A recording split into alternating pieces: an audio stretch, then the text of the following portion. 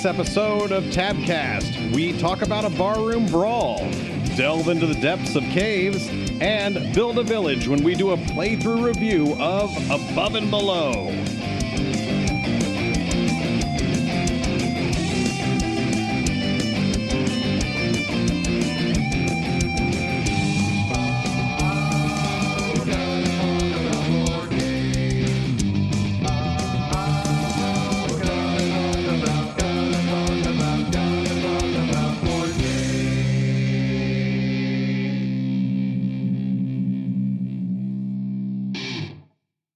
Nicole.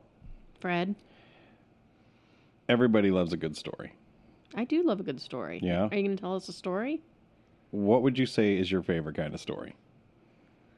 I don't know. One with a good ending. Which kind? A good one.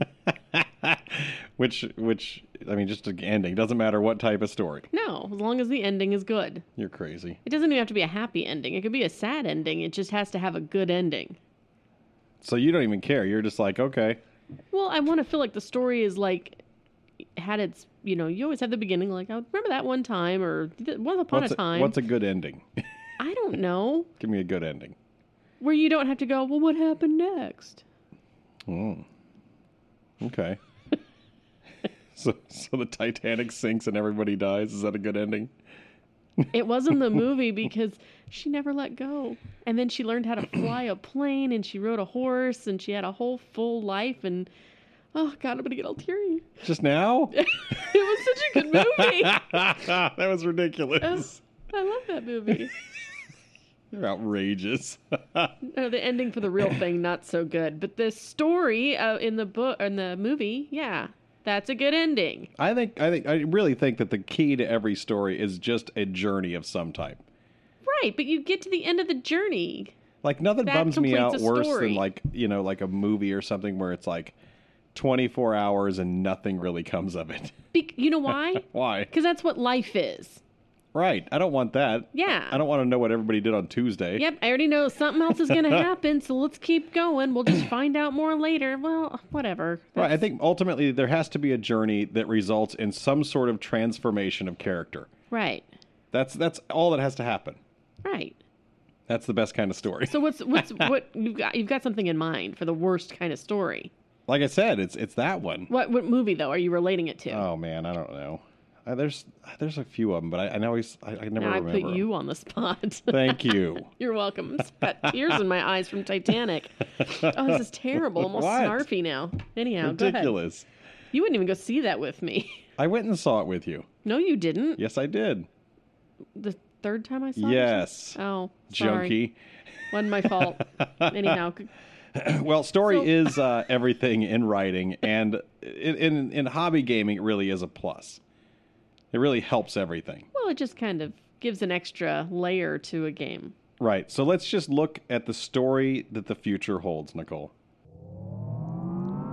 Steady your senses, listeners, as the clocks begin to spin forward, leaving your board game room behind and getting a glimpse into the cardboard of tomorrow. Boom. This is going to be one of those crappy stories where I don't know the ending until 6 months from now when the game finally comes out. Which one? Whatever you're going to tell. It's talking about later. This is coming out pretty soon, Huh? and you even saw a little bit of this. You got your taste buds, kind of just got Tingled. a little flavor of it. You kind of inhaled the flavor. Right. As you walked by the Dragon and Flagon from Stronghold Games. I saw it for a second and a half. Right. We didn't even go in the booth. It was really busy. Really busy. Like the Stronghold booth was just Huge. piles of games all along the edges of it. Uh-huh. And then inside was just like a bunch of tables that were just full of people constantly. Mm-hmm. Pretty popular, Yeah. Big upgrade for him when we first saw him, and he had like an 8x8 booth. Yeah, and you sold him the game. I know. I sold Chris Yeah. the Panic Station game. Right. And In front Bonacor of was Bonacor. like, he sold it better than me. Yeah. So, anyhow. Right. But Dragon and Flagon is a fantasy barroom brawl game, Right. isn't it?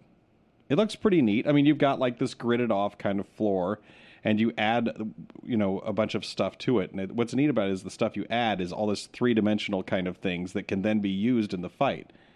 Stuff like tables and chairs and barrels and mugs and rugs, all kinds of stuff. Right. So you're like fighting with spells and trying to get, win bragging rights is what you're trying to do. Now, I found out there's a similar time track in this to Patchwork. Remember how Patchwork has a thing where you take a piece that represents this many actions to take that piece, and that moves you farther along, and the other player might be able to take like 3 actions if they do small steps rather than one really big step if you did a big step, for instance. Right, which is actually a really cool timekeeping mechanic. Right, and this is the same kind of thing. It has the same sort of track, and there's a time limit to that fight, and if you do some really big, Hollywood-like move, it may, give someone a chance to, if you throw like a chair across the room while jumping off the bar, they may have a chance to jab you in the face with their right hand and, several small jabs before you get a chance to do anything about it. Sounds like a very violent game. Well, it is. Obviously, it's going to be, okay? So that's one of the cool things about it that I found. The actions are picked in advance of the turn. Each player has a deck of 18 action cards that they get to use that sort of tell what they're doing and how they're doing it. I don't know if there's a cooldown time on them or anything like that, but whatever actions you're doing, it's not complete anarchy. There is some sort of control over what you can do every turn. Right. And I didn't think it looked too bad. Didn't you think it looked okay? It looked okay. I didn't really get a good enough overview of it at the time. Right. And I didn't research it because you didn't tell me you were talking about it. So good job, Fred. I'm never telling you anything.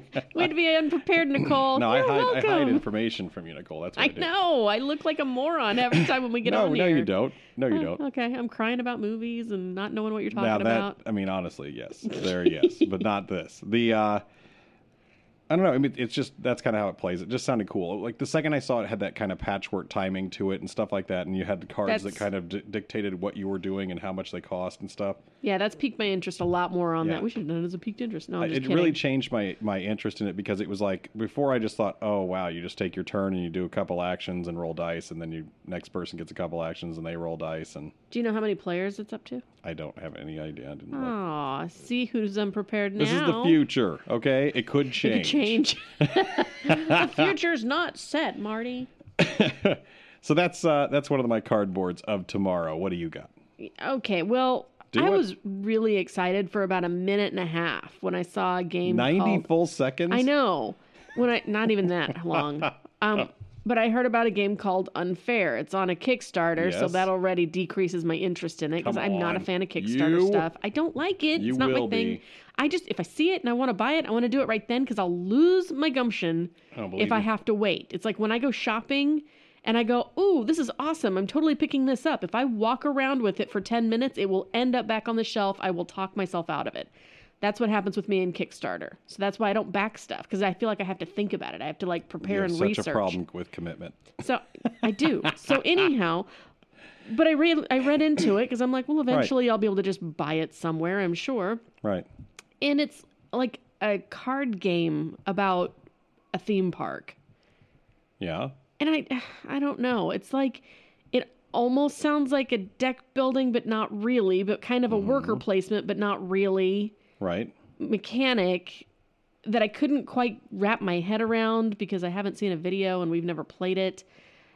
And it's got like 4 little themes built into it that you've got like your pirate rides and your ninja rides and it just I know, like I was like, ooh, theme park. I'm super excited. Tell me more. And I start reading about it and I'm like, well, that doesn't sound cool. The second you got to it, you realized it wasn't a Connect set, that you got to build a roller coaster on the table and you decided you weren't Kind of. excited. That's what I need. I need a new Mousetrap, only complex Only roller coaster challenge. and roller coasters. Yes, the roller coaster challenge Mousetrap game with a point that's not just get around and Well, I really feel like you roll the dice. You were. It's like right up your alley theme wise. You were. You would think, but then it's just like I don't even think the cards didn't even. They had the different theme decks, but when I'm looking at the pictures, I didn't even see a theme on them. It's very confusing. I don't know if Right, it was just poorly but presented to what me. I was saying is that you were a roller coaster tycoon junkie, Oh yeah. and you had like 5 expansions for one game or something like that. You Well, know? and I still every once in a while jump on the Xbox and play that other theme park game. I think it's just called Theme Park. Right. You know, Right. And there's some horrible pop song that's on the radio every once in a while that was in that game. And every time I hear the song, I want to go home and play that game because now it's just fully associated. It's terrible. My addiction to roller coasters. Oh. Right. I mean, and you like riding them in real life. I Yeah. just don't. I mean, the closest thing I think we've had to a fun theme park game is Steam Park. Yeah. And that's it. And I was just, I didn't know what this one was about. You said something about it. It's And I just was a like, card maybe game. I should be It's excited just- for you. No, I don't think I'm going to be that excited in the end because it's just a point gathering card game with pictures of roller coasters and spinning things, but they don't. I mean, you're right. What I want, I like the minute I heard unfair, and you're stabbing each other in the back with you can make your other people have sick people in their park or whatever. Right. That's the worst part of those theme park games is the sick people complaining about every hard thing you do to make this cool, awesome coaster. And guess what? There goes little Billy flying off of it. Or he gets through the whole ride and doesn't fly off and then he pukes. Now I got to clean that up. You That's know who terrible. would design a good one? What? Who? Vlada. Chavaddle. Why? Why do you say I that? just have this feeling like he could do something really complex and fully realize a theme park. But then it would be too hard for anyone to understand. No, seriously, I just want Mousetrap, the theme park game, with actual harder mechanics than Roll and Move. That's what I want. Somebody make it for me. Go. That's my challenge. Okay. So that's my maybe cardboarded tomorrow. I'll keep an eye on it, and it's not out of the running for something I might want, but they'll have to open up a whole lot more themes. They only have like 4 of them right now. Right. Might be 5, but I think the 5th one's like zombies. Oh, come on with that. I know. How many zombie theme park rides have you ever ridden? The only time they do zombie themes of theme parks is the Halloween, retheming, and then But they the don't zombie ever ones. normally just have a ride that is No. that. They'll do haunted house, but they won't do zombie. Oh, breaking news on theme park scary rides. Uh-oh, They're here we closing go. down the Tower of Terror, the Hollywood Tower of Terror at Disneyland. At MGM? At Disneyland, California. They're closing it. They're gonna make the last day is like January of next year. Why and is that? They're gonna make Guardians of the Galaxy Land, which would be I cool. love Guardians but they're of the Galaxy taking so down much. the Tower of Terror. So that's not board game related whatsoever. But people should care. They're just going to get rid of it altogether. Yeah. They're not going to take it out of MGM Florida, right? Not that I saw. That's such a cool ride. I know. I'm never gonna get to Completely to different Disneyland. every time you ride it because it goes up and down differently. Oh, it's amazing. They basically programmed it not to be the same. Yeah. They're going to do like theme nights in October, like through September and October before they decommission it, where they do like haunted, extra scary time where everything is just completely dark. Like no lights, no lightning. But that kind of takes away from the effect too, I know that sounds like they just canceled half the theme. I know. You need the theme in the theme park. Right, pass. But anyhow, I just heard that today and it kind of bummed me out. And we were Right. talking about theme parks. So there's my side note. What you got, Fred? All right. Last I have one that we're both excited about, I guarantee.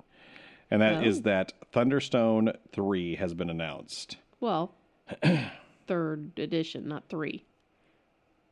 3. No, 3 indicates that this was number 1. This was a sequel. Okay. And this is the stupid Western one where they go back in time. I don't know. The 3rd Thunderstone has been released. It's been announced. 3rd edition. Right. It's different. And I have really, really high hopes for a big overhaul. Really? Yeah. Why? I like Thunderstone, but I still think there's room to integrate theme a little bit more. Okay. And they might as well. They're going to do it a 3rd time. The first one came out, and it was basically like, let's be honest, it was like what's that horrible first Dominion. Dominion? Yes, You're welcome. it was like Dominion with some real theme applied instead of implied theme. Well, you fought the dungeon. Right. You got to fight monsters, and you got to recruit a group of heroes and go in and fight these monsters with these heroes, right? Right. And that was fun. And you would try to beat the most monsters. You'd count up your victory points for beating monsters at the end of the game, and you were And done. then you would win. And I would not. I think I've won every single game of that. we've Pretty ever played. sure. Yeah. I love it. It's a good game. It's my favorite game. It's the great equalizer for me. But so here's the thing. So then they did a second one. Now the second one really didn't change the game that much, except just a couple of things. One, it made some of the iconography a little more clear, and how the cards were laid out changed a little bit. Some of the numbers got bigger and easier to read, and it just seemed, cleaner overall. Easier to read is always good. Right. The second thing they did in the second edition was they basically made these levels of monsters. Because in the first edition, you would just shuffle an entire deck of monsters, and you might pick the hardest guy in the deck, other than the Guardian, right off the bat. Right. Because all you did in the first edition was put a Guardian on the bottom of the deck or something like that, or in the bottom 3 cards. So you didn't know exactly when it was going to pop up. So then they made it so that you had levels of... Right. Because you could still potentially pull a way too tough guy. Then you'd end up throwing away all these victory points just going to the dungeon, because they had a mechanic built in so you could go to the dungeon, fight, and fail in order to discard the monster you fought. Which I never really am a fan of that. I know you hate that. It's like conceding the fight. I don't like that. I don't like conceding the game. Well, it's one of those things that I usually don't do until we've done 3 or 4 turns where we haven't beaten that creature and we're both just sitting still because we don't have enough light sources and we're not tough enough. I'll be like, okay, I'm just going to go fight him. I'm just going to fight him. I'm going to lose on purpose. And then you'll be mad at me. Losing on purpose is not how you play the game. Well, and then I turn right around and beat you anyways. Poor sportsmanship, sir. It's not poor sportsmanship. It's written in the rule book. I don't like that rule. So hopefully they'll change that. Okay, so here's the other thing they did. They did that. They basically made levels so that you would shuffle a stack of first level guys, then a stack of second level guys, then a stack of third level guys with a Guardian on the bottom of that. That's how it turned out. Right.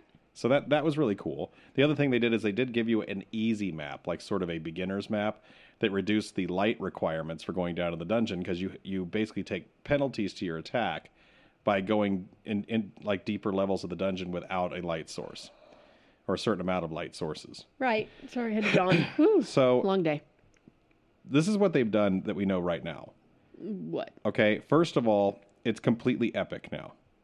Which epic was this variant that was started that basically you organize all your heroes, all your level 1 heroes into a pile, and you just shuffle them up. Right. And whatever comes out of that shuffled deck is what heroes are available to purchase this turn. And it randomizes every hero in the box, not just a set 3 or 4 different types of heroes, Then you would take weapons and shuffle all of them together and draw a certain number of weapons, and then you would shuffle all the rest of the cards into a pile and have a certain number of whatever random versions came out of that. Right. This was supposed to make it, and monsters were the same thing. You would shuffle all your level 1s together, all your level 2 together, and all your level 3s together, and then you would just add a randomized Guardian to the bottom. Right. That's fine. We tried it once, and it was okay. Yeah. But it slowed the game down, and the game already takes us somewhere around 90 minutes to play. Maybe even longer. It's been a long time since we played, so I don't remember. Right. It took us somewhere around 90 minutes at least to play. So we kind of, when we played Epic, all of a sudden it took like 2 hours or 2.5 hours to play, and it was like the game didn't get better because we played an extra hour. Right. And I don't really felt like the theme came out that much more, enough to justify the extra hour. I didn't think any more. So it just gave you more variety of, ooh, look, that came up. Right. And, yeah. So this game is now going to be designed with that at the beginning. You're supposed to play that version of this game. Now, I don't know what that means past that, but they have said that right up front. They're going to do that. So let's talk about what I would like. Okay. What would you like? Because they have a chance to do stuff that would be really cool. So what I would like is heroes, at least one, to like stay in front of you as your character, as the leader. Why? Because right now you're like this. It's almost like you're just some fat cat banker throwing money at a bunch of heroes you find in town. Well, you're the lead hero. But I don't do anything personally. I can't hold a sword. I can't attack the monsters. I do nothing. I sit in the back and point my finger. Well, that's what being a boss is supposed to be. I don't want to be the boss. I want to get in there and get my hands dirty and slice some monsters up. Okay. So I would love it if I had a character. That's one thing. Okay. And I would like it if I could level up and get my own weapons and stuff like that, and that they would, modify the monster stats to support this kind of thought. The next thing, I think that, all those heroes should be asymmetrical. I think that they should come up with some way, at the very least, even if they don't let me have my own hero character, that we have asymmetrical card decks to start the game. Like maybe I play a fat cat who's a certain type of guy, and a dungeon investor, let's just call him. Oh my goodness. But I would like it if I had a different setup of cards than you did. Okay. If I had a reason or some way to kind of change it up. So it's not that same old Dominion formula of we have exactly the same cards, we have the exact same piles. Why not do that if you're already going to randomize everything into epic variant? So your guy would have a torch, but my guy would have a flashlight? No, your guys would have a pack of matches that you can only use 3 times. I don't know. Well, I'm just saying. I know. It'd just be something different. Huh. It wouldn't be the same thing. I don't want different cards to the same effect. Right. Like, let's say that the flashlight gives 2 light, and my torch only gives 1 light, but I also start with a sword instead of one of the daggers. Right. Something like that. Something that offsets us a little bit at the start. Gives me a certain way to go and you a certain way to go. Something to kind of mix it up. Sounds like you want a different game than Thunderstone. No. I still like it. I still like a deck-building dungeon crawl. Okay? Yeah, me too. We should play a Thunderstone tonight. No. So how many times have I said that on the podcast and we've actually played whatever that game was that I said that about that night? we got chores. Like never. Okay. I know. We're going to eat sushi tonight, I think. Are we? Are we? I don't know. Maybe. Here's the deal. Another thing that's kind of cool about this, that's kind of some basic ideas I want to have happen. I don't care if I play a random hand of adventurers out of my hand. That's fine as long as I'm an adventurer calling them to help me. I've been separate from it the whole time, and yet I'm supposed to be playing sort of a role-playing game. Well, I'm not playing a role. Yeah, but if you've got a guy in front of you all the time, then it's not really much of a deck builder. That's the whole point. You could have a guy in front of you. Why would that be so bad? You want Xenoshift. No. You can revolutionize this a little bit since we're doing a 3rd edition of this. But you didn't even like Xenoshift. No, Xenoshift was not good. But they had the little leader guy. You had your guy, right? Didn't you? I can't remember. Yeah, we each had a guy. Well, I'm going to tell you that Xenoshift wasn't good and Thunderstone's really good. So don't ruin it. I don't. It's not going to ruin it. Don't put a leader in. I'm putting a leader in. just discount everything Fred said. AEG, call me. I got plenty of ideas. So another thing that's kind of cool about what they're doing this time is, and this might change your idea, is this is coming to Kickstarter this October. Oh, God dang it. I freaking don't like it. Ah, yes. Just sell me a game. Yes. Well, here, they will sell you a game. Later. They'll and sell I'll you the feel game. ripped off because look at all the cool stuff you could have had if you'd have just had faith in them. Here's what we're going to do for you, okay? I'm going to represent AEG for AEG this time, okay? You're going to throw in a set of Ginsu knives? Ma'am, we understand that you have problems with Kickstarter. But we're going to do this promotionally through your local game store. Does that make you feel better? What does that mean? That means that you can do what we're calling a Kick It Here promotion. Oh my God. No, wait. Before you get mad and walk away. The promotion, you will contact the store. They're going to give you a Kickstarter pledge, and they're going to give you unique stuff when the game ships to that store. And you'll be able to take part in a private event, Kickstarter-only event that takes place at that store, playing your brand new copy of Thunderstone version 3. Right. Look, I'm just going to tell you this, too. If you don't want to kickstart it, and you don't want the extra promo stuff, you can still get the Kickstarter version of this game at your local game store that supported the Kick It Here promotion for a limited time. For an extra however many dollars? $2 billion. Exactly. They haven't talked money. I haven't talked money. Why are you adding money into this? We're talking about fun and games. Right. All right. End of scene. I'm not the AEG guy anymore. Okay. Yeah, I don't know. I hate buying stuff and having to wait for it. Do you know, for the longest time, that's why I wouldn't buy anything off the internet. Because I'm not giving you my money if I'm not going to have it for a week. Give me your money. And then Prime got me like, well, I'll have it in 2 days and I don't have to go to the store. Right. Okay, I can kind of do that now on some stuff. But I'm waiting 2 days. Right. I'm not waiting months and months and potentially a year. Oh, I wait over a year for stuff. But and then I get a whole treasure chest full of extra stuff. Yeah, and then you open it up, we play with it once, and then it goes in the room and sits there, and I don't know. I'm going to quit saying how much I don't like it. I just don't like it. Let me represent Kickstarter, the company, real quick. We have a lot of money now. We had a good idea, so you need to shut up, lady. Hold on. Sorry, ma'am. We heard that you don't like Kickstarter. What's your problem with it again? You don't like waiting? Mm-hmm. So you don't like good stuff. You don't think good things come to those who wait? I'm extremely impatient. Oh, man, that's too bad, because you're going to miss out on all the cash and prizes. When I was a kid, my crazy neighbor thought she was a psychic, and I was a kid. I met this neighbor. Yeah, she's insane. She peed on my car because she got angry with me once. Literally peed on my car. Anyhow, she was psycho. So before I made her angry... It was me. I did that. She told me... She read my future and told me that... I was in this life this time to learn patience. And I was like, well, that actually makes quite a lot of sense. Maybe you're not so crazy. And then she peed on my car and I was like, yeah, she's crazy. But didn't she like point at the sky right afterwards and go, I have foretold this? And you saw like a shooting star at the same time. Yeah, that did actually happen too. It was really creepy. Yes. I know.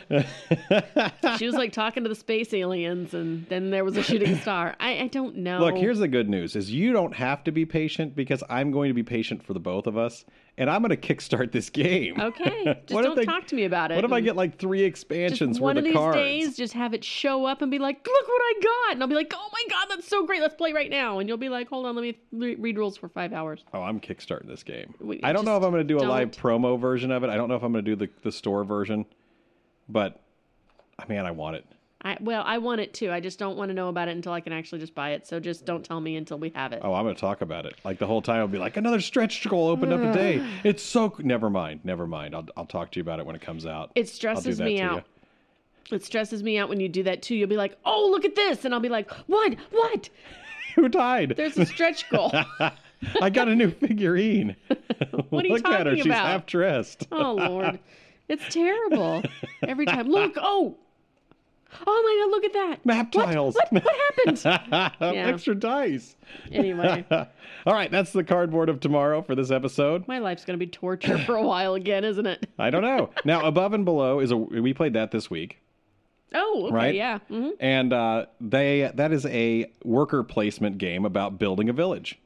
But it's also a cave exploration game, so let's find out what about that. All these games have many names. Some are fun and some extreme. We played a game like this. What about that? All right, Nicole. Yeah. Let's hear about these caves. What are you going to talk about? Well, here's the honest truth about this whole thing. I asked you what we were going to do for What About That, and you said, well, let's just do our top 5 worker placement games. And I said, I don't want to do that. What was that? It sounds like a trash truck got here outside. Late afternoon. Is that the trash truck? They already picked up our trash. It scared me. Nope, it's the other trash company. So I decided, well, hey, let's look up some cool cave facts. And I think I found a couple. Did you? This is what got me started, okay? Okay. So I looked up just caving. Yeah. And traditionally known as spelunking. Yes. Which I found out that's actually only United States and Canada that it's known as spelunking. Yeah. Yeah. In the United Kingdom and Ireland, it's called potholing. Do you know why? No. I found out that the reason is a cave is the term for a horizontal hole in the earth. And a pothole is the official term for a vertical hole in the earth. Really? I know, right? I just called it something they needed to fill in on the way to work, you know? Well, then what's the difference between a pothole and a sinkhole? I think sinkhole must happen normally. I don't know. And the pothole is something man-made? I don't know. Well, then why would it be the other potholing? way around, maybe. I don't know. No, a sinkhole happens naturally. Remember the sinkhole they were talking about, like the one that swallowed up the Corvette factory in Kentucky? Maybe there's something to do with rocks. I don't know. But a pothole is the vertical version of a cave. That's what I found out. Spelunking, potholing, caving, all it means actually is the recreational pastime of exploring wild and generally non-commercial cave systems. Right. So there's so why don't board gamers have, we should have a term. What kind of term? I don't know. So instead of, what's your hobby? Board gaming. Board holing. I'm a board holing. No. Waterboarding. Veto. Waterboarding. That's terrible. No? Table topping? No, I don't like that. No. I don't know. We need to have like a generalized. It doesn't necessarily. It'd be kind of fun. That's our next. That'll be our Shipboarding. contest. Shipboarding, The prize is just we talk about you on air, which most people don't seem to like. So table boarding. table boarding. Okay. No, I don't like that. Anyhow, so caves. The deepest cave. Where's it at? Do you know? Did you look at my notes? No, but I'm going to say Thailand. It's not in Thailand. It's in the Ukraine. Okay. It's Krubera Cave, and I'm going to screw this up. Arabica Massif, Georgia. Ah. It's the only known cave in the world with a depth greater than 2 kilometers. It's at 2,197 meters, Right. which I don't know what that is in feet. It's not as many. Why don't we do the metric system? It'd be so much We're easier. so cool is why. I don't know. We got our own thing going. Well, I don't know my conversions very well, but that's a really deep Look, hole. some people wear button fly. Right? I'm sure they do that because, never mind. Okay. Okay, so do you know where the largest cave system I'm is? going to say Kentucky. You would be correct on that, sir. It is Mammoth Cave National Park. Yes. Is a U.S. national park in central Kentucky. Right. It encompasses portions of Mammoth Cave, which is the longest cave system known in the world. Where's the deepest cave in the United States?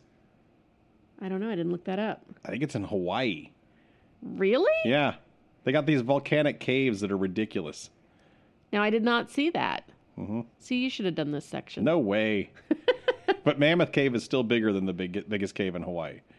It's just Well, not yeah, deeper. because it's what they say, 390 miles of passageways Right. under Kentucky. Right. It's huge. Makes you scared to drive over it, especially since that's where the Corvette factory was that fell into the ground. God, all those Corvettes. I know. So, one of the most interesting caves I came across was Cave of the Crystals. Now, this one, I think... Is that recent? Did they find that? They found that really found it recently. in 2000. So Right. 16 years ago? Right. That's like nothing in cave terms because they're like millions of years old. Stupid, Right. I know. Where is it at, though? It's in Chihuahua, Mexico. I go there all the time. You do not. You've never even been. I Have go you been there- to Mexico? I go for the dogs. Ha No, I'm ha. just kidding. I don't. Have you ever been to Mexico? No. Me either. Well, I have once, but I was like a baby. But I've heard myths about like whole packs of Of chihuahuas, chihuahuas? that could strip a body of all flesh The like wild piranhas. chihuahuas. I think I saw something on TV about that, and they're like showing like this little vicious pack of chihuahuas, and they're just like trotting along. Yeah, just kind of looking at you. They didn't really do anything. I always picture one of them should be wearing a little leather jacket. They're the piranha of the land. No, so what's so interesting though about this cave is it has crystal formations that are just enormous. So they measure over 30 feet in height Right. and 4 feet in diameter. What kind of crystal? I don't know. It just said crystals. It's not just, is it like quartz or what? I don't know. Oh no. It just said crystals. It's rich in calcium sulfate. Okay. It's heat infused by magma.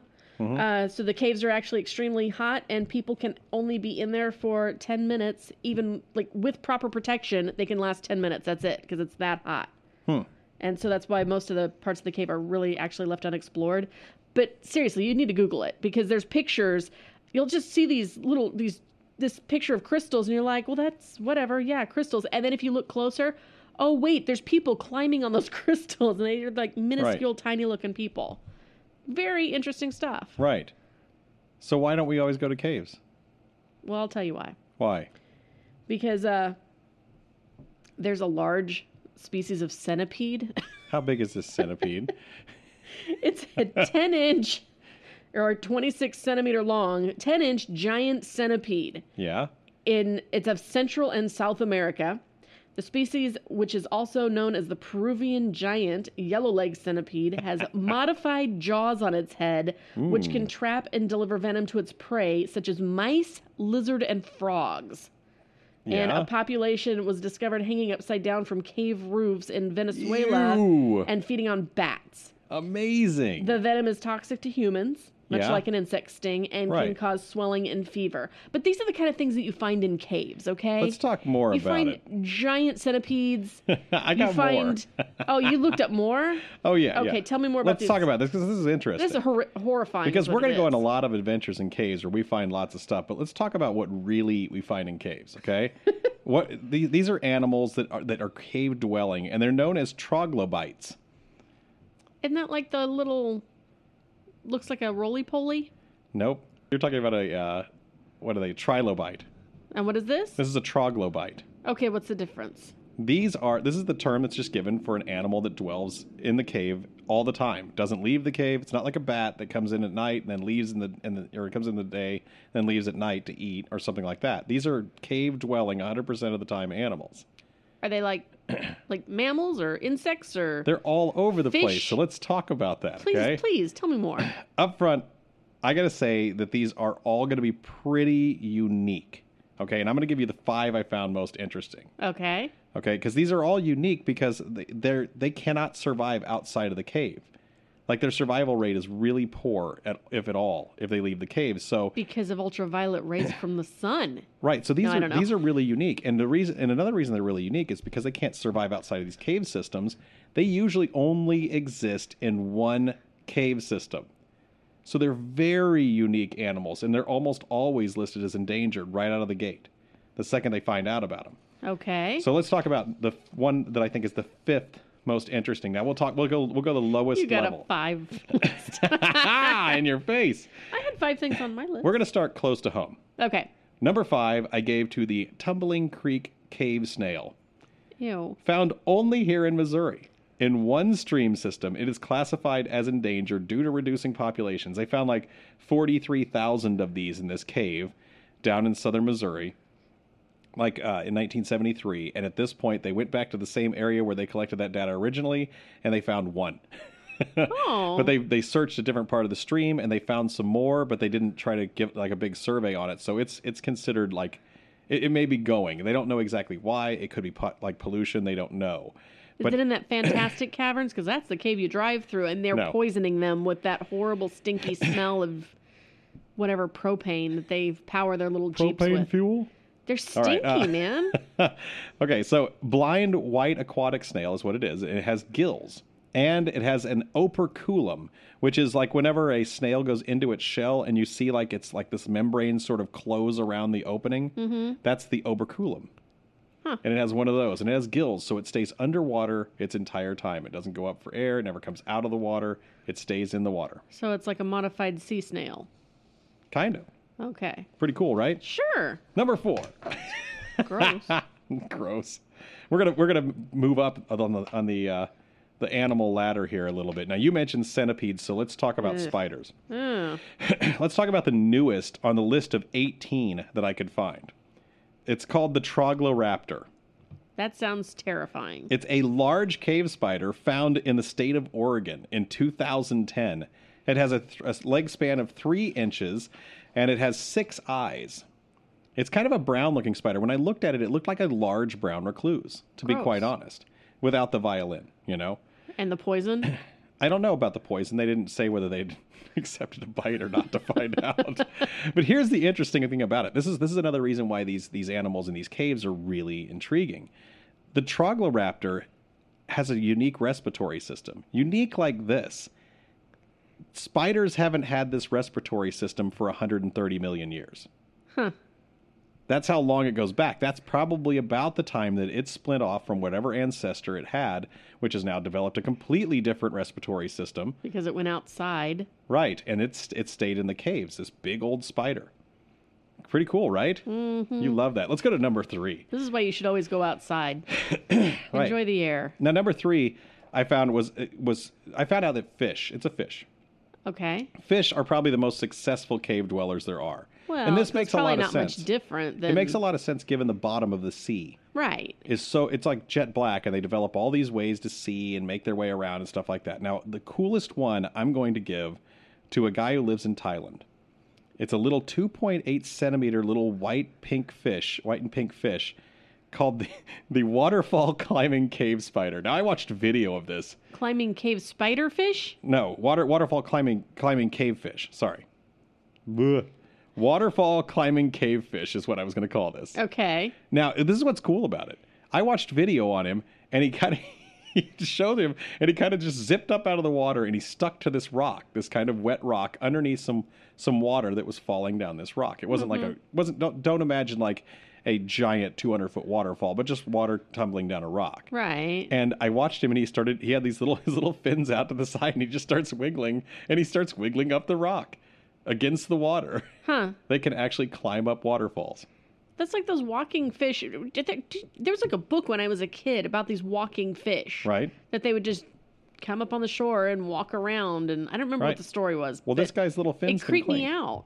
They can cling to the rocks. I don't like fish all that much. And to know that they're out there walking around. It's so cool.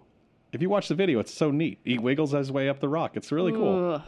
That's the waterfall climbing cavefish of Thailand. So, number 2.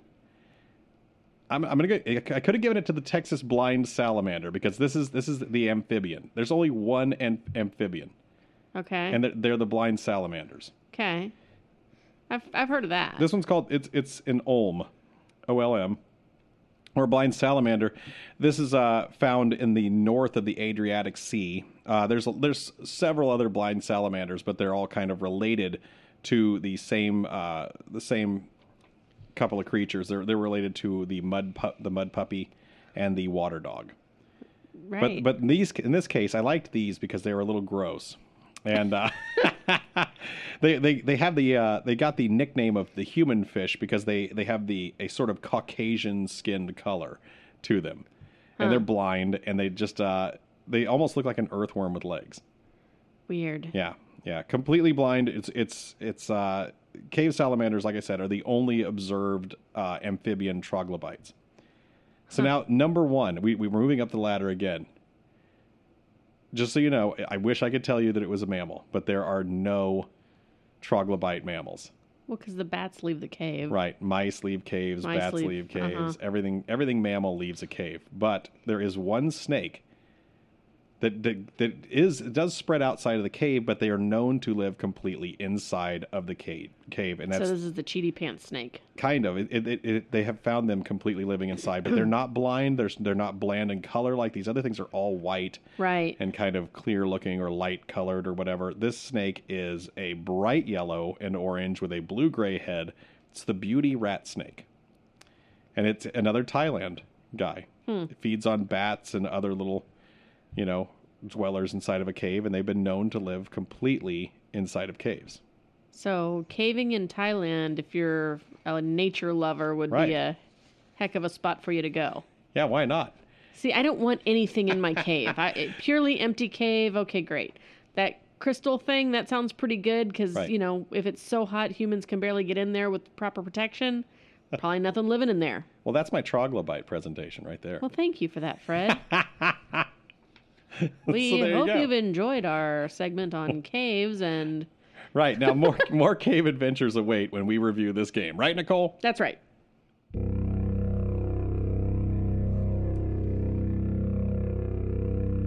The following is a true recount of a board gaming session. It is not merely a conversation. It contains the actual sounds of components, success and failure, and in-the-moment emotions from the incident itself.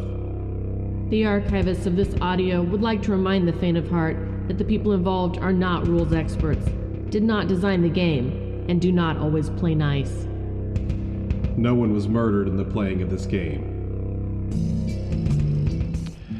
All right, Nicole. Barbarians have destroyed your village, and you have to rebuild a new village. You get to start on top, and you maybe get to build into an unexplored cavern. Below. Right, below. Now, this is a worker placement game for 2 to 4 players. Players take turns in each of 7 rounds using worker actions. At the start of the game, each player gets a starting building, 7 coins, 3 workers, and a player board. The player board's divided into 2 areas, the grassy worker area and the bonus point track area. Now, on your turn, you have several ways to use your workers. You can build house cards above the ground, or an outpost card on an empty cave cards that you have explored by exhausting a worker with a hammer symbol on it. Building spaces will generate valuable resources that lead to money and bonus points. Another action you can exhaust a worker to collect good tokens at 1 token per worker. In order to get all the work done, you'll probably want to use a worker with a feather symbol on it to train a new villager by paying the cost of the new worker. You can exhaust a worker to labor, thereby generating a single coin. Last, you can explore the underground for 2 workers minimum. This is where the game gets really cool. You see, the underground exploring brings out a book full of experiences. This is a small there's a small encounter followed by a couple of decisions. Each option will vary in difficulty and involve a die roll that relates to the success numbers that are listed on your workers that you brought. For example, your guy might say have a die symbol on it that says, if you roll a 4 or higher, you get a success. And the other one might, you have to roll a die for him and see if you get a success on there. The other guy probably says like 3 or higher. So they do vary. If you get 2 successes by rolling the right dice in that case, then you would get a certain effect of succeeding. So if you fail, there's also a something that will happen, but succeeding usually grants you a cavern space, at least, to build underground buildings on. Workers exploring can exert in order to gain additional successes. These are placed into the exerted section of your grassy area on your player board. Other workers used during your turn are moved to from the active area to the exhausted section. These must be rested in a bed in order to be ready for next turn. Exerted will have to be rested twice before they will be ready again. Not enough beds in your town? Some workers will not be ready to work next round. Every player, by the way, does start with 3 beds in their town. The goods you collect can be placed into the bonus track to increase your income per turn, and also adds to your score at the end of the game.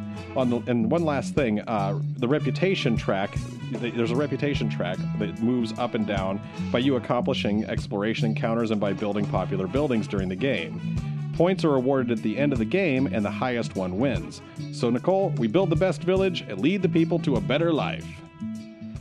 Right? Mm-hmm. Okay. Nicole, Above and Below. This is not the only Ryan Lockett game we have from Red Raven. We have the Ancient World as well. I was going to say, it is the only one that we've played so far. But we haven't played the Ancient World yet. No. I looked at it, though, the other day and was just like, why haven't we played this game? Because we have no time. But this is Above and Below, and Nicole, you love worker placement games, so... I really do. My guess is that you're going to be a natural at this game. I don't know about that. Okay, well, I mean... I love lots of games that I lose. I'm just going to say, Matt and Brianna joined this game, and you really like worker placement games, so I'm really feeling like I'm faced against 2 enemies. Not only my nemesis, Brianna, but also you, an experienced worker placement person. Okay? Because it seems like it's right up both of your alleys. So, 2 ladies to worry about. Let's start this game. And poor Matt. Oh. I get to go first. Yes. You've had all this time to prepare. You're still not ready. I am not ready. You need to do this. I know. Explaining. I need to build. You doing this? I'm doing this. Do I it. think I'm Okay. going to build... A snowman.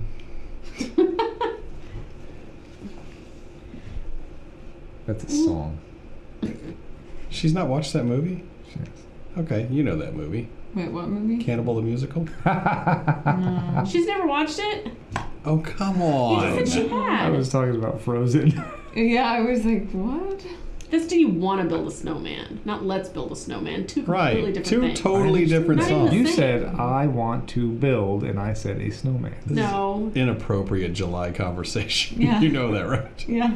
No, I haven't seen Cannibal. That's too bad because it's Nicole's in her top 5 movies of all time. Really? Well, probably my top 2. Yeah. I love that movie. Well, I'm just telling you. Don't look at Anyhow. her eye. Is it on Netflix? I doubt it. I don't know. Sponsorship? I have 2 copies of it, though. Because I got like a collector's edition of it, too. Oh, wow. You should borrow it. It's based on a true story, so the gore is for You've learning been there. purposes. I have. I don't want to spoil it, but you've been there. I've been there. So anyhow, I'm going to purchase that reroll card, please. What? I know. For That's $2. $2. Ridiculous. And I'm taking the reroll. You guys wanted me to be first I player. know. Ta-da! And my I guy was out of the gets- room when we made that vote. My This guy is not gets fair. You were not. You full on stole first player.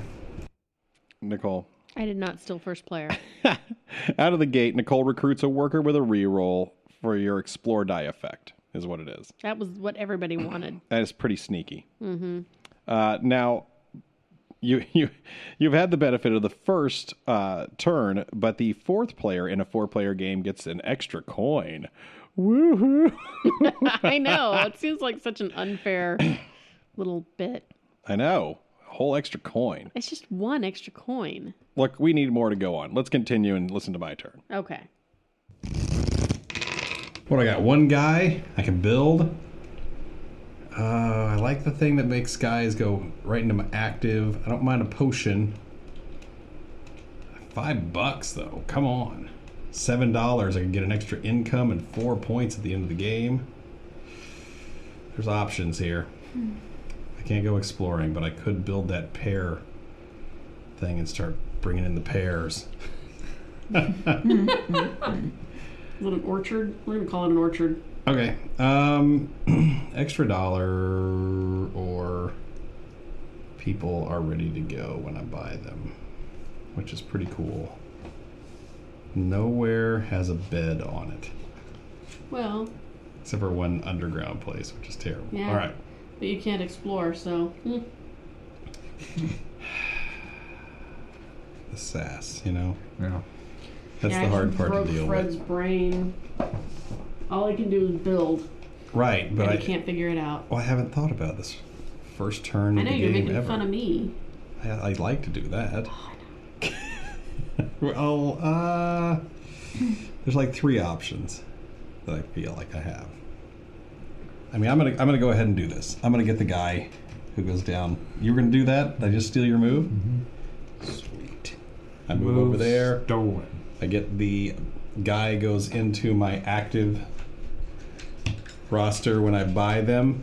It's a key property.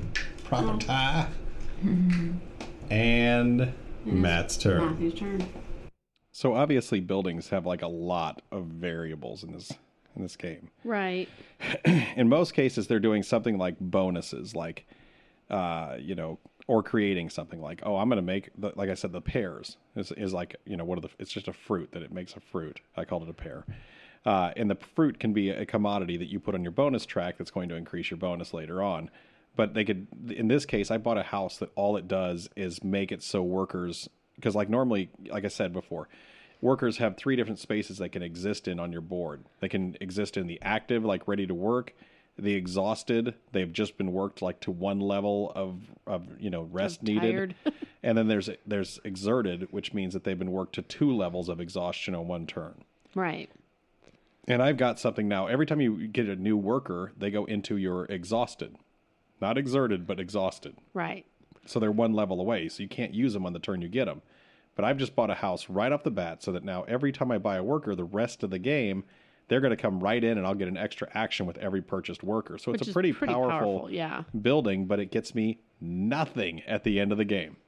Yeah, but I don't know. It's still pretty powerful. Here's the other thing that I think is kind of interesting about this game. I know a lot of times people will be like, well, who wants to go first? And nobody wants to go first because we all kind of want to get a couple turns under our belt so that we know what we're doing before Right. we take our turn. Uh-huh. This game, I think it's really important to try and go first because those initial buildings or whatever that's available, like, I mean, you heard the first thing that I bought was to be able to do to re-roll my dice when I try and take an action, and you roll your dice. If you don't like the results, you get a chance to re-roll them. Right. That's what everybody was planning on getting, and I got it because I was first. Right. The entire table looked at those workers and said, I want the guy who re-rolls. Right. So you go second, you get this where you're going to be able to have your people that you buy be active the turn that you get them. Right. And Matt was mad because that's what he was going to get. Matt could have had his pick of anything if he'd Right. have said, I'll go first. So this game, I highly recommend jump right in and if your turn takes a long time, that's fine, but try and be first player. Right. So Get what you want. Speaking of jumping in, let's jump into the next round. I don't feel like building at the moment, but I do feel like recruiting. And what do we got? We got someone who's really good at adventuring. We got a guy who's okay at adventuring and builds. That guy's pretty awesome for $3. The frog is actually better than that guy even. Oh, that frog is hardcore. I think I'm buying that frog. Aww. I am. I'm buying the frog. So I send Father Mustache over and I spend $3. Father Mustache, get me a frog. And he does. And mine goes straight into my ready-to-use pile because of my superpower key card. And that's how Fred won the game. Matt's turn. No, I didn't. I'm in last place And those right now. do those shift down for his turn? Nope, Nope. not until the end of the round. Oh, Right. end of the round. Those always refill. The buildings at the bottom always refill, but the rest of the I know what you're thinking. don't. Why did I let a frog into the Mustache Clan? No idea. he's a bearded frog. So what should we No, call him? Okay. no. Yeah, That's just a rib-necked toad. gross. Well, they wanted the frog because they think that if you rub them, then they make you hairy. Okay. Do you think so? Yeah, I'm it's building. a thing. No, They want to this be is more what it is, hairy. really. This is what it is. That frog's ribbed neck What did you build? produces a fine oil $4. that they use to wax up Refund. their mustaches. Okay. Yes. So I was just thinking about this. What? So Brianna's the last player, Right, and first player rotates each round. right. You heard that. So let's do the math. If there's only 7 turns divided by 4 players and it goes forward, everybody gets 2 turns except for the 4th player, and their only offset is that stinky little coin. Right. Yeah. I feel like Brianna's at a disadvantage at this point. Yeah, I'm sure she'll make up for it somehow. And yes, I did select all mustache guys for my starting workers, and then I added an expert explorer frog, who has no mustache. Theme ruined. But here's what's cool about a frog. What? So I talked about how, like, how you to build, you have to have a little hammer symbol. To recruit guys or train guys, you have to have a little feather symbol. The explorer guys, the explore expert guys, don't have any symbol. They have an extra die face, and they usually have multiple successes they can get with a high enough roll. So, for instance, it might be roll a 2 or higher to get 1 success, or roll a 5 or higher and you get sometimes 3 successes. Right. So it's really cool. And that's what I just bought, was an awesome frog guy. Now, Nicole, you are the bravest of us all, and we're Yes. going to get to hear you explore a cave first. 144, Nicole. Yes. Multicolored stalactites droop from the ceiling of this sweet-smelling cave.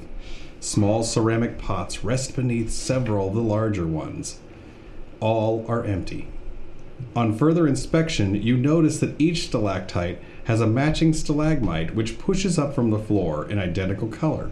Hanging from the cave's wall is a small mallet, next to an inscription carved in a language you cannot decipher. Slow drips of moisture echo feebly as you decide what to do. Okay. You can steal some of the pots by an Explore 4 or an Explore 7, or use the mallet to tap a stalagmite, Explore 3. I guess I'm gonna tap it because I can't even do a 4. Okay, you have to hit 3 successes. Oh, this is terrible. Okay. You have to call out which one you're doing at what time. I'm rolling for the pigtail girl Okay. first. Gotta hit a 3. Gotta hit a 3. 6! Yes! Gotta Okay. hit a 2. Gotta Gotta hit hit a a 2. Oh, I failed. She squeaked. Sorry, that goes to the No, I bottom. Well, I can exhaust her. I'm Yeah. gonna exhaust her. Oh, I know you Or- injure her. Whatever. She should have done a better job. Exert her. I'm gonna exert her so you I get your get third one. I get my third success. Here we go. The stalagmite vibrates eagerly at the touch of the mallet, emitting a warm, low tone like an earth-hewn xylophone. A resonating sound immediately calls back from a matching colored stalactite above you. Moments later, a slow drip begins beneath this stalactite, and moments after that, a slow stream of liquid pours down. Before you know it, the ceramic pot beneath the stalactite is full of fresh, healing water. You take 2 potions. Ooh. Very nice. See? I mean, too I was bad. hoping it was going to come down and stab your character and be like, kill everybody in your party. No, I know. that's not how it goes. All right, so it's your turn. See, that turned out pretty good, Nicole. Mm-hmm. You get the cave space, you get the potions, you get to you exerted someone, so you get to immediately use that potion to get them rested up an extra time, so they'll be back in play. Yep. See? Good turn for me. I think you're going to do really well. I think so. I think maybe, are you my biggest enemy Usually. in this game? Oh, I thought you meant in general. I'm saying in this game. Sure. Not every day. That's every day. All right. Well, not to be called a coward, Matt enters the caves next. Okay. Splashing ahead through warm, ankle-deep water, you encounter an enormous 3-tined fork sticking out of a piece of bright coral. Below it, a plaque reads, Trident of the Fish Fork. Do not disturb. Right into the fish fork. Oh, sorry, it says Fish Folk. I can't read. Fish folk. Wow, Fish Folk. I was talking about a fork earlier. No, you know that little fork that you get when you have crab? Okay, so you can yank out the fork for an Explore 3, Okay. or you can resist the temptation and leave the fork alone for an Explore 4 or an Explore 7. I can't do either one of those, so I guess I have to yank it out. Well, you could if you. I only have a 2, a 1, and a 3. I can't get it. Right. But if you are successful on the first chick, and then you're like double successful, and then you can exhaust one of or like injure one of them to get +1, so that'd be 4. You can do 4. Yeah, those are so tall. No, I'm resisting. Okay. Or I'm, Then- what was the first? Yeah, yank out the fork. Yeah, I'm yanking it. Yeah. Okay, so who are you rolling for? The first chick. Okay. You have to get a 2 or better, and you got a 3, Got a so you 3. got 1 success. Yep. Okay, here's another die. Come on. Jimmy Christmas. And you're rolling a 1. So you have 2 successes. You have to either fail the mission or injure one of them to. I have 2 successes. Yeah, you had to get 3. I had to get 3? Yeah. Well, that's just me. So you're gonna injure one of them, or are you gonna give up? I guess I'll injure this one. Okay, so that one goes into the emergency care unit, and then the other one goes into your exhausted pile, and then that card goes over there. Over here. Okay. And you so- know that below thing. Why do you have? Because all of yours are. It's above and below. So Mhm. you've got them. Your belows are. Your aboves are below. I ran out of room. I'm in the corner over here. Well, scoot over your stuff. Yeah. There. Jeez. It's a Read big my thing. table map. Okay, so I actually have to read the next number because it says read paragraph 131. So a giant fork pulls out more easily than you expected. Unfortunately for you, the trident of the fish folk is not a magical sword yanked loose by an unknown king from a fabled stone, and lacks the associated benefits. Instead, you discover it was simply plugging a leak in the fish folk's plumbing system. Oh no. A big one, it turns out. Water gushes free, flooding the cavern. As you hurry to escape, you catch sight of a leather bag just below the water. It's full of coins. Yeah, it is. So, you get 3 coins, but you unfortunately lose a reputation. Aw. We knew Matt was up to no good. I know. All right. Well, coins and bad reputation. Yeah. So, coins, there always seems to be coins. Seems like they're always really valuable during the game. But reputation is also something I didn't talk about how much you score. You score a first, second, third, fourth place. In the 2-player game, you just score it or you don't. But in the, I think it's worth is it 8 points? Well, It's worth quite a bit. yeah, but if you're like tied, then whatever, like if you're tied for second and third, then you take whatever the second and third points are, add them together and split it. Right, but here's the thing about this. This one, unlike your tableau of buildings and stuff, this is really in your face. Who's winning and who isn't. Right. Like, it's really obvious that these are points you're going to lose, and they could swing the whole game. Right. So going down really early like this off of some ridiculous decision, it's not going to make you feel Because good. you not only get the points for being, the highest reputation and whatever, but you also, like, if you get far enough or high enough on the reputation scale, you'll get bonus points just for that itself. Right. Whereas if you're too low, you'll actually lose a couple points. Right. So let's hear Brianna join the cave crew. you meet a traveling merchant with a drooping black mustache and long ponytail. I'm related to Fred. He holds out a bottle filled with purple liquid. Hmm? This potion cures any injury. Can Any you of make them. me an offer? How Do you much? haggle with the merchant or move on?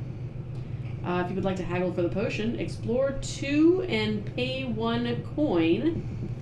Or keep exploring. Explore 4. Or explore 7.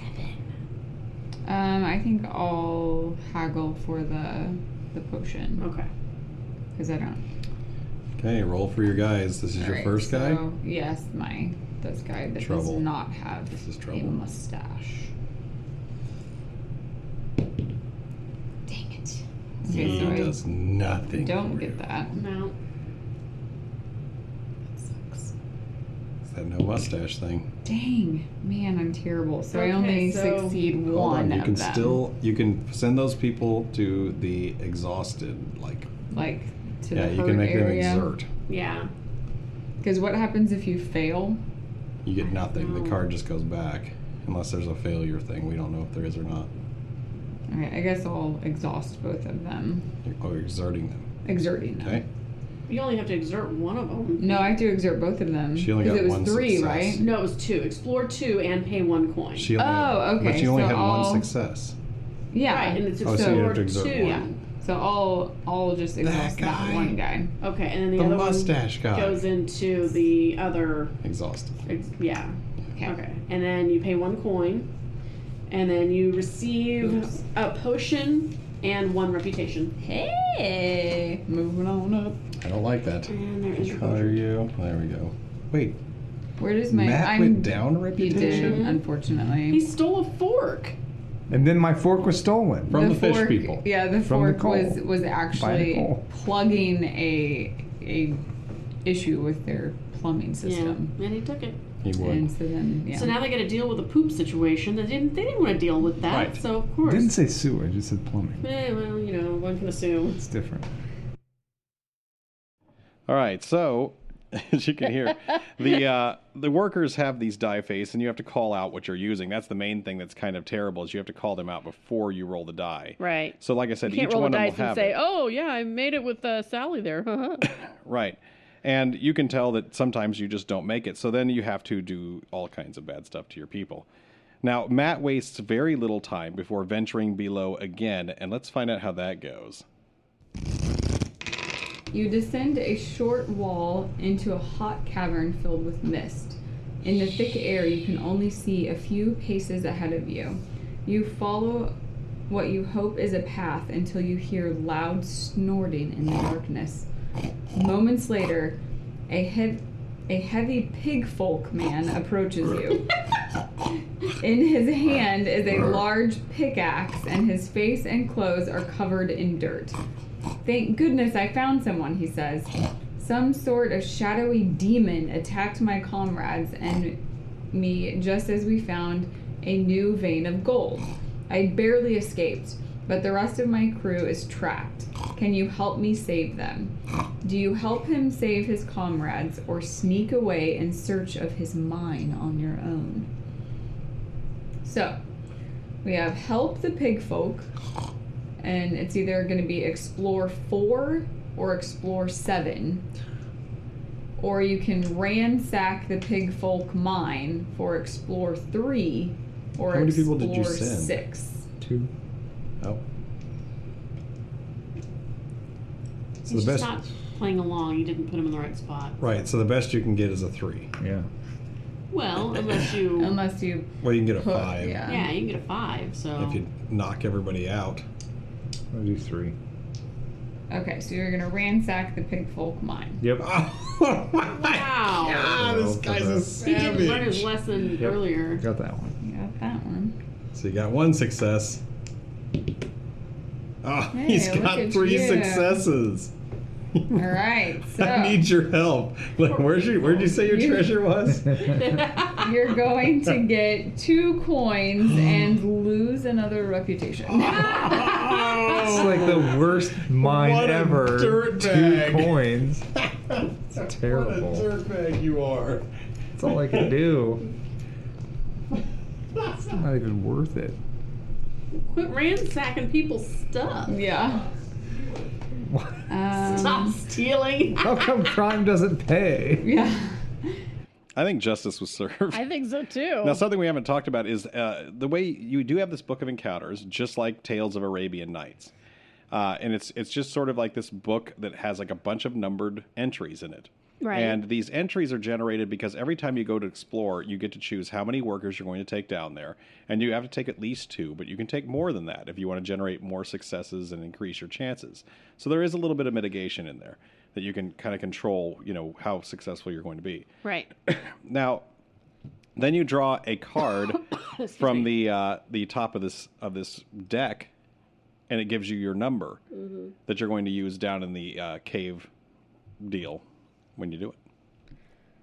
Well, don't you? No, you roll a die. You roll a die after Yeah. you draw the cave card. You and it draw the tells card, you roll the die, and if you draw a Right. 6, it'll say number 45. Right, because your cave card has 6 entries, 6 possible Right. numbers on it. So it does So there's randomize a lot of pretty lot well. of randomization to it. Yeah. Right, you're not going to be able to like lead yourself to the one you want. Right. Believe me. No. But what's important to note is at this point in the recording, we're about 45 minutes into this 2-hour game, and all 4 of us are slowly building our villages and workers. And you've heard some exploration, you heard our opening moves and stuff like that, and a lot of the moves we're doing are kind of the same. But really, if you looked at our table, very little has happened at this point. You would see that we have all got a couple of extra workers. We've put a couple of buildings down our land space. And we've been trying to gain money to build more buildings at this point. There's not, nothing too dramatic to note at this point. Yeah. But from here, we do a whole lot of exploring, okay? And I raise to the top spot in the reputation track because I keep succeeding on these, and I'm getting And ridiculously you're doing nice lucky. things like not stealing from people. Right, I'm not stealing people. I'm not pulling the fork out. Nothing like that. Matt has like tons of bad luck, and he stays way at the bottom of the reputation. And Brianna makes a comeback and kind of comes back up right almost neck and neck with me in the reputation track.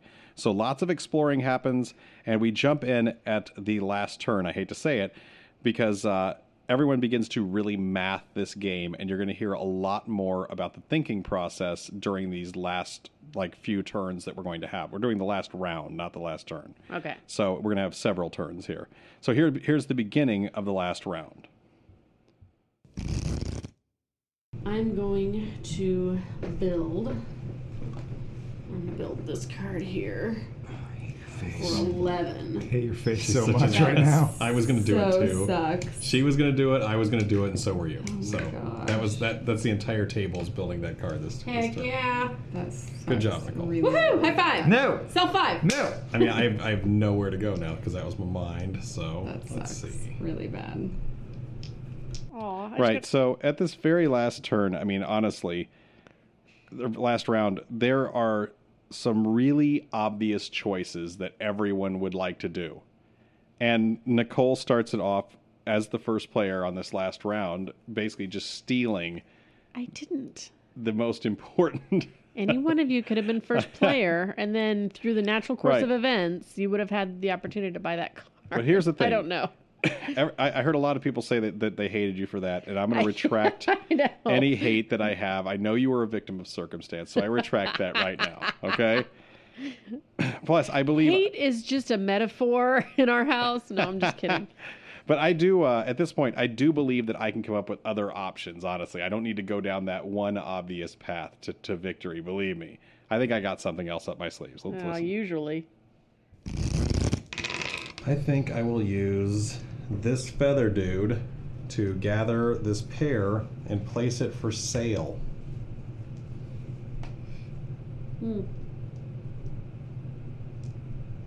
Matt's turn. What did you do with the I feather just dude? gathered this Oh, you pear gathered it, okay. and I put it for sale. Something that would probably you can't interest. put it for sale yet. That's a free action, It's isn't a it? free action before you take a normal action. So you can have it, but you can't offer it yet. Okay. Guess I what I'm read going that to do? part. So is Okay, that- well, everybody at the table, just since it's not a rule, I'm going to sell that pair, Brianna, if you're interested, because I know you'll be interested. Is that, do I have to use a guy to purchase it? No, it's a free action purchase. before you do your normal action. Okay. I'm just letting you know that will be for sale. Despite Nicole stifling that. I read that rule like 3 times and I clarified it. What if Shush it. I'm out of guys by the time, like, It's a free action, but you'll have to have a guy left. I have to have a guy left? Because you can't take free actions after you're out of guys. You can take a free action as long as you haven't actually had to pass. So if you Right. if it's your first turn without passing, Okay. then you could still do it. But if you have already had a turn where you said "and I pass" because you had nothing you could do, then Well, I'm going to be you lose selling it. a pair. Okay. All right, Fred. $3. I would say 4 is the minimum I'll go. See, look what he does. I know. That's the minimum I'll go. Honestly, it's a waste of my time to go less than 4. Okay. So $4 I'll totally do. Okay. I'm gonna get change. So, Teacher's Pet came out on that turn.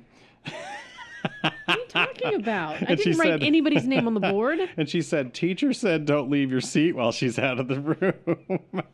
You were trying to break the rules.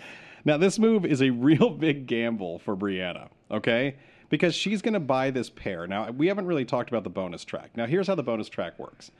Every time you put a commodity down, you get to put it in a new space as long as it's a different commodity. Right. And every time you fill a new space, your income every round goes up. Potentially, like it usually goes up like $1 or something like that, or an additional coin every turn. The other thing it does is it gives you bonus points for every commodity in that pile. And those points increase as you go from right to left, and you fill in from right Left to left. to right. Left to right. Left to right. Okay. So Doesn't matter. as you're doing this, From it one keeps, end to the it other. keeps going up. So, Right. and you can see they lay it out right up front. They're like, you have this many opportunities to get mushrooms, this many to get paper, this many to get this, spice or whatever. And they have all these commodities that you can do, and you can fill. I think it's like 8 tracks or 8 10 of spaces them, I on thought. this, or maybe it's 10. Yeah, 10 commodities or whatever, and you can fill all these spaces and get these massive. You're points. probably not gonna. By the last one, every commodity you have in that space is worth 8 points per commodity. Right. Per chip that you have in there. But the catch is whenever you put a second mushroom in, like let's say you have a mushroom, you put a second one in, it goes on top of that first mushroom. And that first space is worth 1 point per commodity. So if you had 10 mushrooms in there, it's worth 10 points. But if you had 1 mushroom in the last space, it's worth 8 points. All by its little self. Right. So, I mean, what I'm doing is selling her this mushroom Pair. or pear because she's going to get like 4 points out of it. Right. And it's only going to cost her $4. It's $1 a point, which is a better deal than anywhere else on the table in this game. Believe me. Now, for some reason, they For some reason, she thought you were trustworthy. for some reason, because the minimum you can sell it for in that space, it says the minimum you can sell a commodity for is $3. Right. And of course, I said $4, or it's not even worth my time because I had already mathed out my turn. Yeah. And she does it. Oh my goodness. Why? But in her mind, she had kind of mathed out her own turn and if thought, "There's Fred makes no that way offer, you turn him down. he's going to come back. Shh. There's no way he's going to come back." So Nicole, let's before we get back to that, let's just let's listen to your final turn. Okay. Right. Okay. I'm gonna explore. Whoa. I get to read from the book one more time. Hooray. Snake Plissken. 56. All right, 56. Do you want me to read it as Snake Plissken? No. Here we go. You travel through a warm cave filled with mushrooms. You're about to pick a few of them when you hear a terrifying hissing sound. Seconds later, an enormous black snake with bright yellow eyes emerges from the shadows.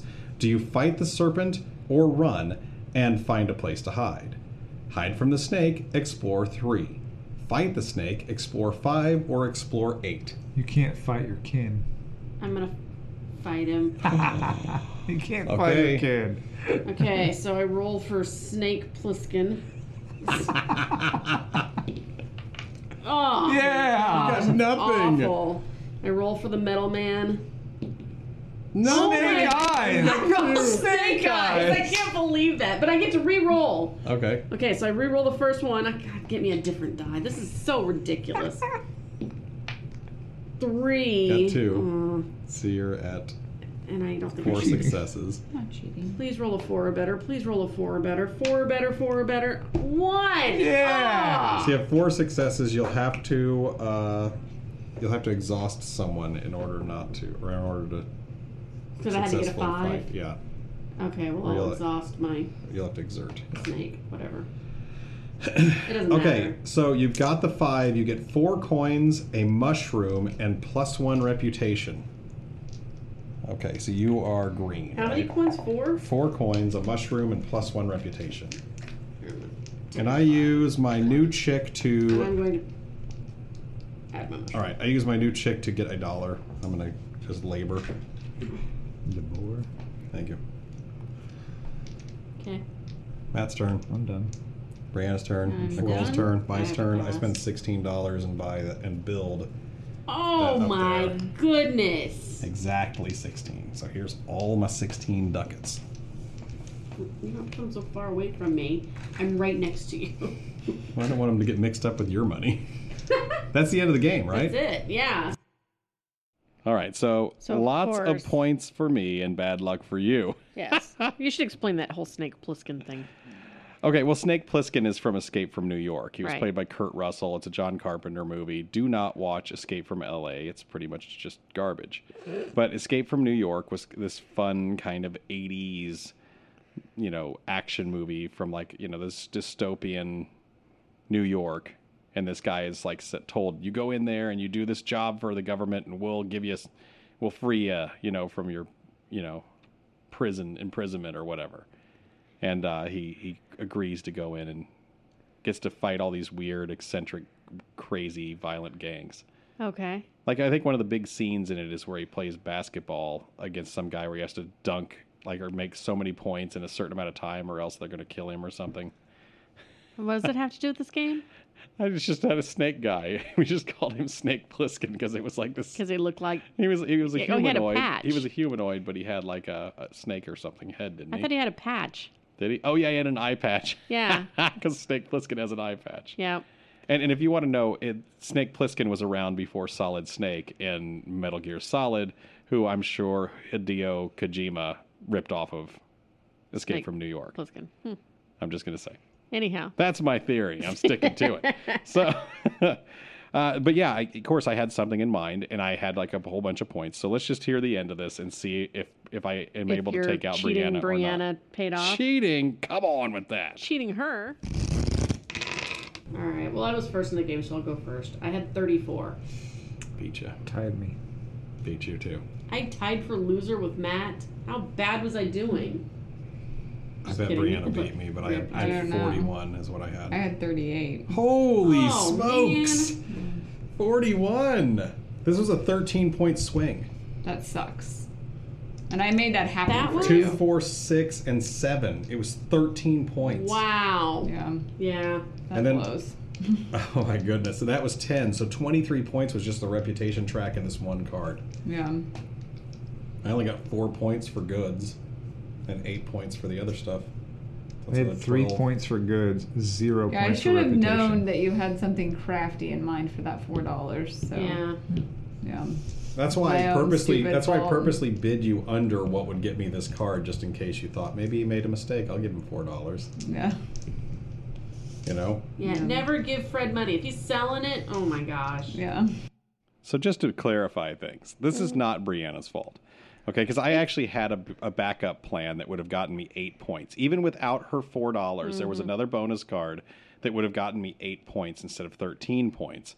And by not giving her those 4 points, which she would not have got, and if I hadn't sold her that commodity, she would have lowered her score down to 32 or something like that. And I was looking at what she could do, what was left, and all she would have had was another couple of points. I still would have won. I'm telling you. Aren't you awesome?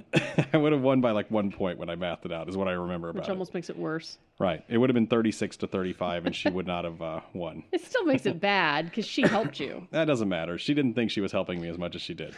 But I would love to say that my skillful play won the day, but really the adventure book makes that much less likely, doesn't it? Yeah. So what do you like about this game, Nicole? The underground adventures. The Yeah. exploration book is fun. Mm-hmm. That's like the best part Right. because you just don't know what's coming. Mm-hmm. So, Yeah, I think that the I like how the adventures work in this game. yeah. And about how you can you can always add them in. It's a nice gamble. Considering that worker placement games are traditionally so strict on I've got to maximize every second of every move, every little bit has to be maximized, and they sort of play into that wheelhouse with very little randomization. Yeah. Like in, let's say for example, one of the most popular ones, Lords of Waterdeep. In that game, the only random stuff is the intrigue cards. That's it. Everything Pretty else much, is very yeah. controlled by turn order and by your number of workers you have, etc. Yeah. You know? So this game, I do like that you have that random element, and you're sort of in control of that, not the other people. You never really do anything mean to each other. You know, you might sell them something, but obviously she had the right to say no. Right. She would have just lost a You different might way. buy something right out from under somebody's nose. But Possibly. That you are a victim of turn order here and Yeah. there, but or just a bad. But I mean that random element is that underground exploration, and that is a large part of this game. yeah. When I listened back to the recording of it, it was just like half of our game was in that adventure book. Yeah. Not the game just- would be super short if you didn't do that. Like Right. If you just said, you know, We're gonna buy houses. here's your odds, roll the dice. Okay, you lose, go move on. Right. It would have been a super short game. So what else do you like? The artwork's really nice. Yeah. I think Ryan Lockett, the designer of the game, does all the art. Yeah. And so when we have this one, we have that ancient world upstairs. It has, I think the art in that is a little different. better, I think. It's a little but it's still different. his. Yeah. It's just a little less minimalist. But if you look at like Islebound is the newest right. one. It looks just like this. right. So, I'm okay with it. Like I think the characters are even the same characters. Right. And Near and Far is going to have the same artwork. Too. Right. So. Which is fine. I mean, it's nice, so Right. it's not unappealing to look at. Right. I think it feels right for the game. Yeah. I think for the weight of the game and how the adventures kind of play out and stuff, it totally fits in my mind. Yeah. That it's not supposed to be super realistic. You know, I'm pulling a fork out and causing a giant flood. Come on. That's hysterical. Yeah, right.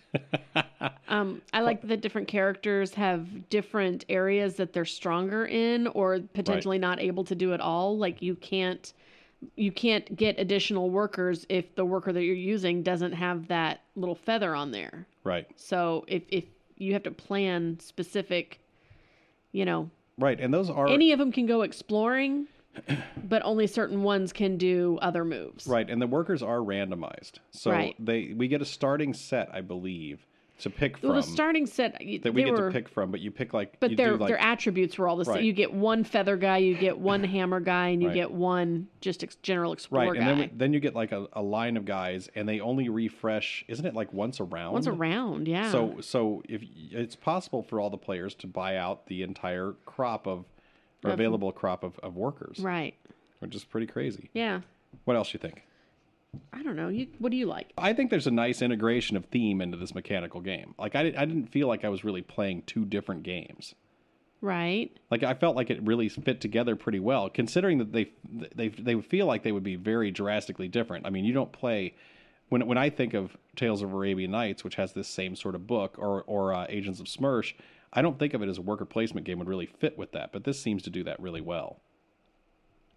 I think it was a fun idea to basically bring in, because those games are traditionally considered very theme heavy, because you're reading stories out of a book. Right. I mean, how are you going to get more story into a game, more theme than that?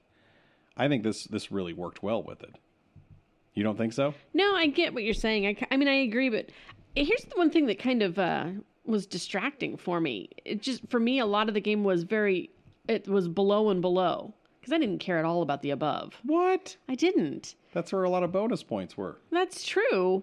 But it wasn't where the fun of the game was. The fun of the game was doing all the exploring, which was the going below and trying to get bonus points for those things. Right.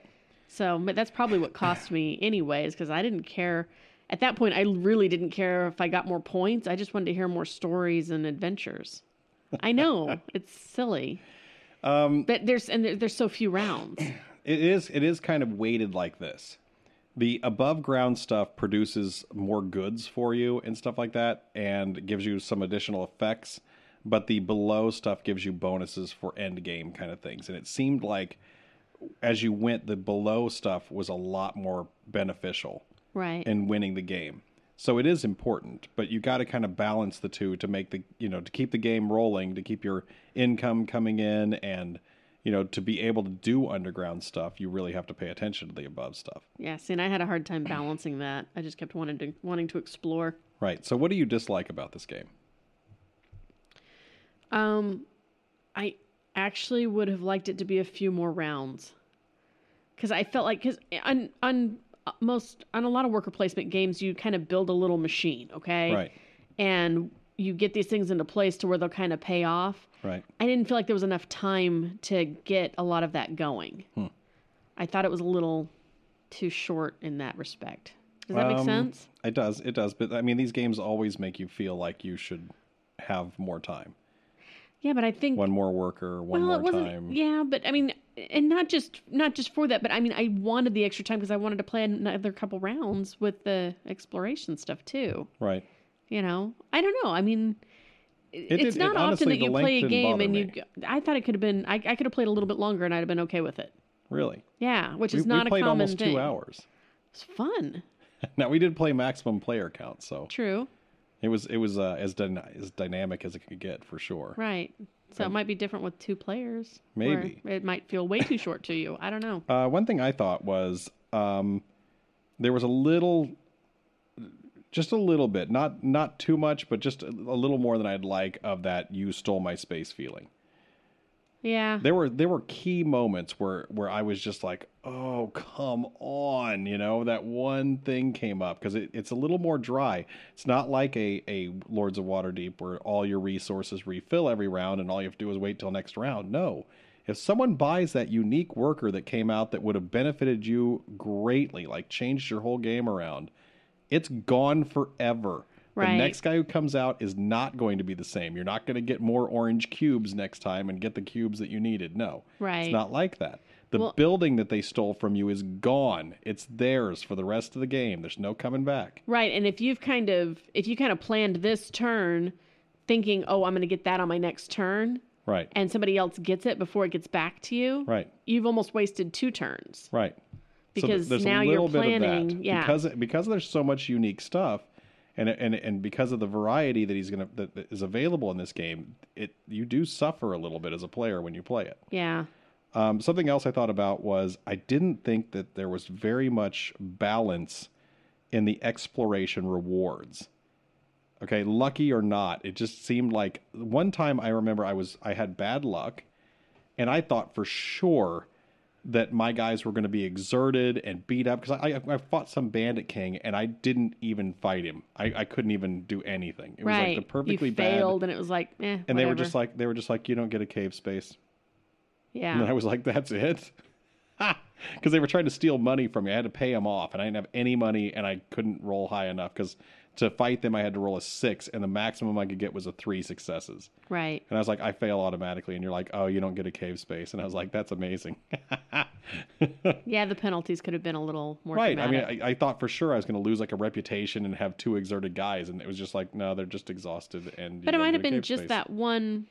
I mean, we didn't. It's not like we read all the Well, no, that's ruined the game. exploration. So yeah. But I'm saying sometimes it seemed like the rewards and the fails and stuff like that seemed like a little out of balance. Like they could just be completely random. I don't know. I can agree with that. It may turn off players who like having tons of control. What, like tons of control. Right. When do you ever have tons of control in a game?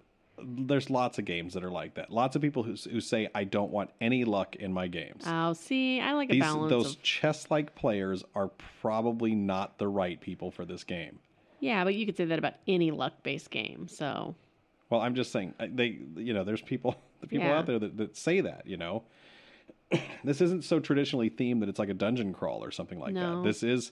This very much feels like you're sitting down to play one of these like mechanical games like Agricola or something like that. And that you're going But to there's a lot more luck and that involved you're just with going it. to play through it. It's Yeah, I get what not you're like saying. that. There's a lot of luck involved in this game. There's a lot of random elements, random card draws, random worker draws, random dice rolls, random explorations. Tons of random in this game. So don't think of this. This is a theme heavy game. Yeah. Okay. It has some mechanical elements to it. They are not that tough. It's merely buying the building that seems like the most reasonable to buy or what you can afford. What you can afford. That was another thing. Everything seemed really pricey. Right. Like more so than I felt like I was able to get that one building. Mm-hmm. It was the cheapest one. That one that everybody said, oh, they hated me. Right. It was the cheapest one, and that was all I could afford. That was all anyone could afford at Exactly, because it was really difficult to get money in this game. that moment. Right. So, Well, I don't know, and that what's made it funny kinda is rough. in that round, I actually follow up your turn buying that by going exploring, and I get like totally lucky, and I get a ton of money, and that's what made that 13-point thing ball start rolling. right. So that's the thing this is a random element game. It takes a long time, like you would expect something a weighty mechanical game would take. This is not that really. Yeah. It's a very, I'd say it's a very good hybrid that favors theme just a little more than mechanics. Yeah.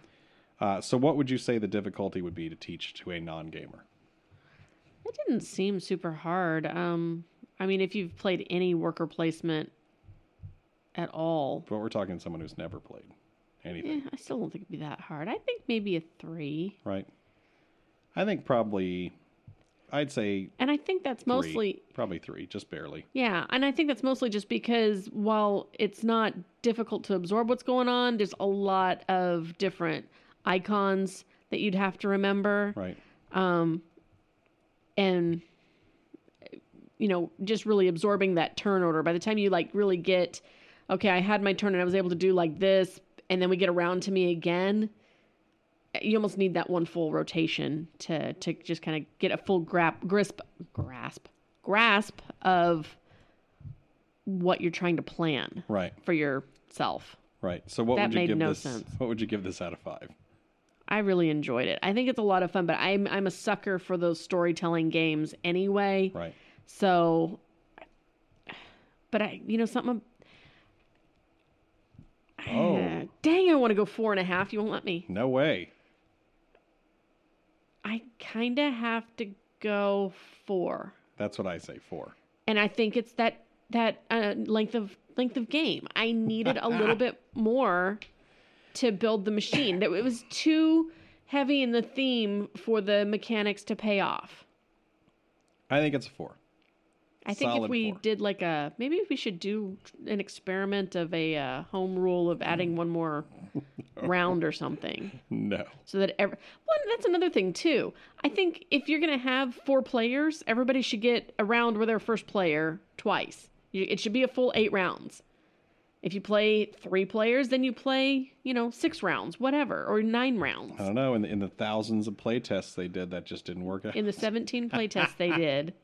No, I don't know. 17. I don't know how many they did. But that's that we've talked about seasons before, and that's always been a sore point with me. If you're gonna have a game with where the first player is gonna rotate and it's limited rounds, Right. then make it even through however many people you have, 7 rounds. What is that divisible by? Nothing? Okay, great, prime numbers, awesome. 21. So you're going to have 21 people playing 21 one round? rounds. Oh, 21 rounds. No. I'm just saying, I don't like that. All right. That's our review. But I really like that game, so Of that. And you know what that means? we're done. That is it. Okay. So that brings us to the end of another Tabcast episode. Now, we love that you spent time listening to us today. And if you'd like to ask us questions or comment on our show, email us at talkaboutboardgames@gmail.com. Also, you can contact us by joining the guild. Doing so also allows you access to the content creation aspect of these episodes, because we do all sorts of polls and questions and cool stuff, you know? We try to. Simply go to talkaboutboardgames.com and click on the forum button in the top left corner of the page, and it'll get you right to our Board Game Geek Guild. Cool. We would also like to urge you to like us on Facebook, review us on iTunes, and follow us on Instagram and Twitter. Now, in 2 weeks, Nicole and I return with a live playthrough review of the Bruno Cathala game, Raptor. It's going to be another 5 for 5 finale, isn't it? Okay. Thanks for listening. I have to fail. Okay. The frog creature chases you out of the dungeon and you can't find a safe place to build. So I just get rid of this? Yeah. Okay. Waste of time. Fred just wasted time. Excellent.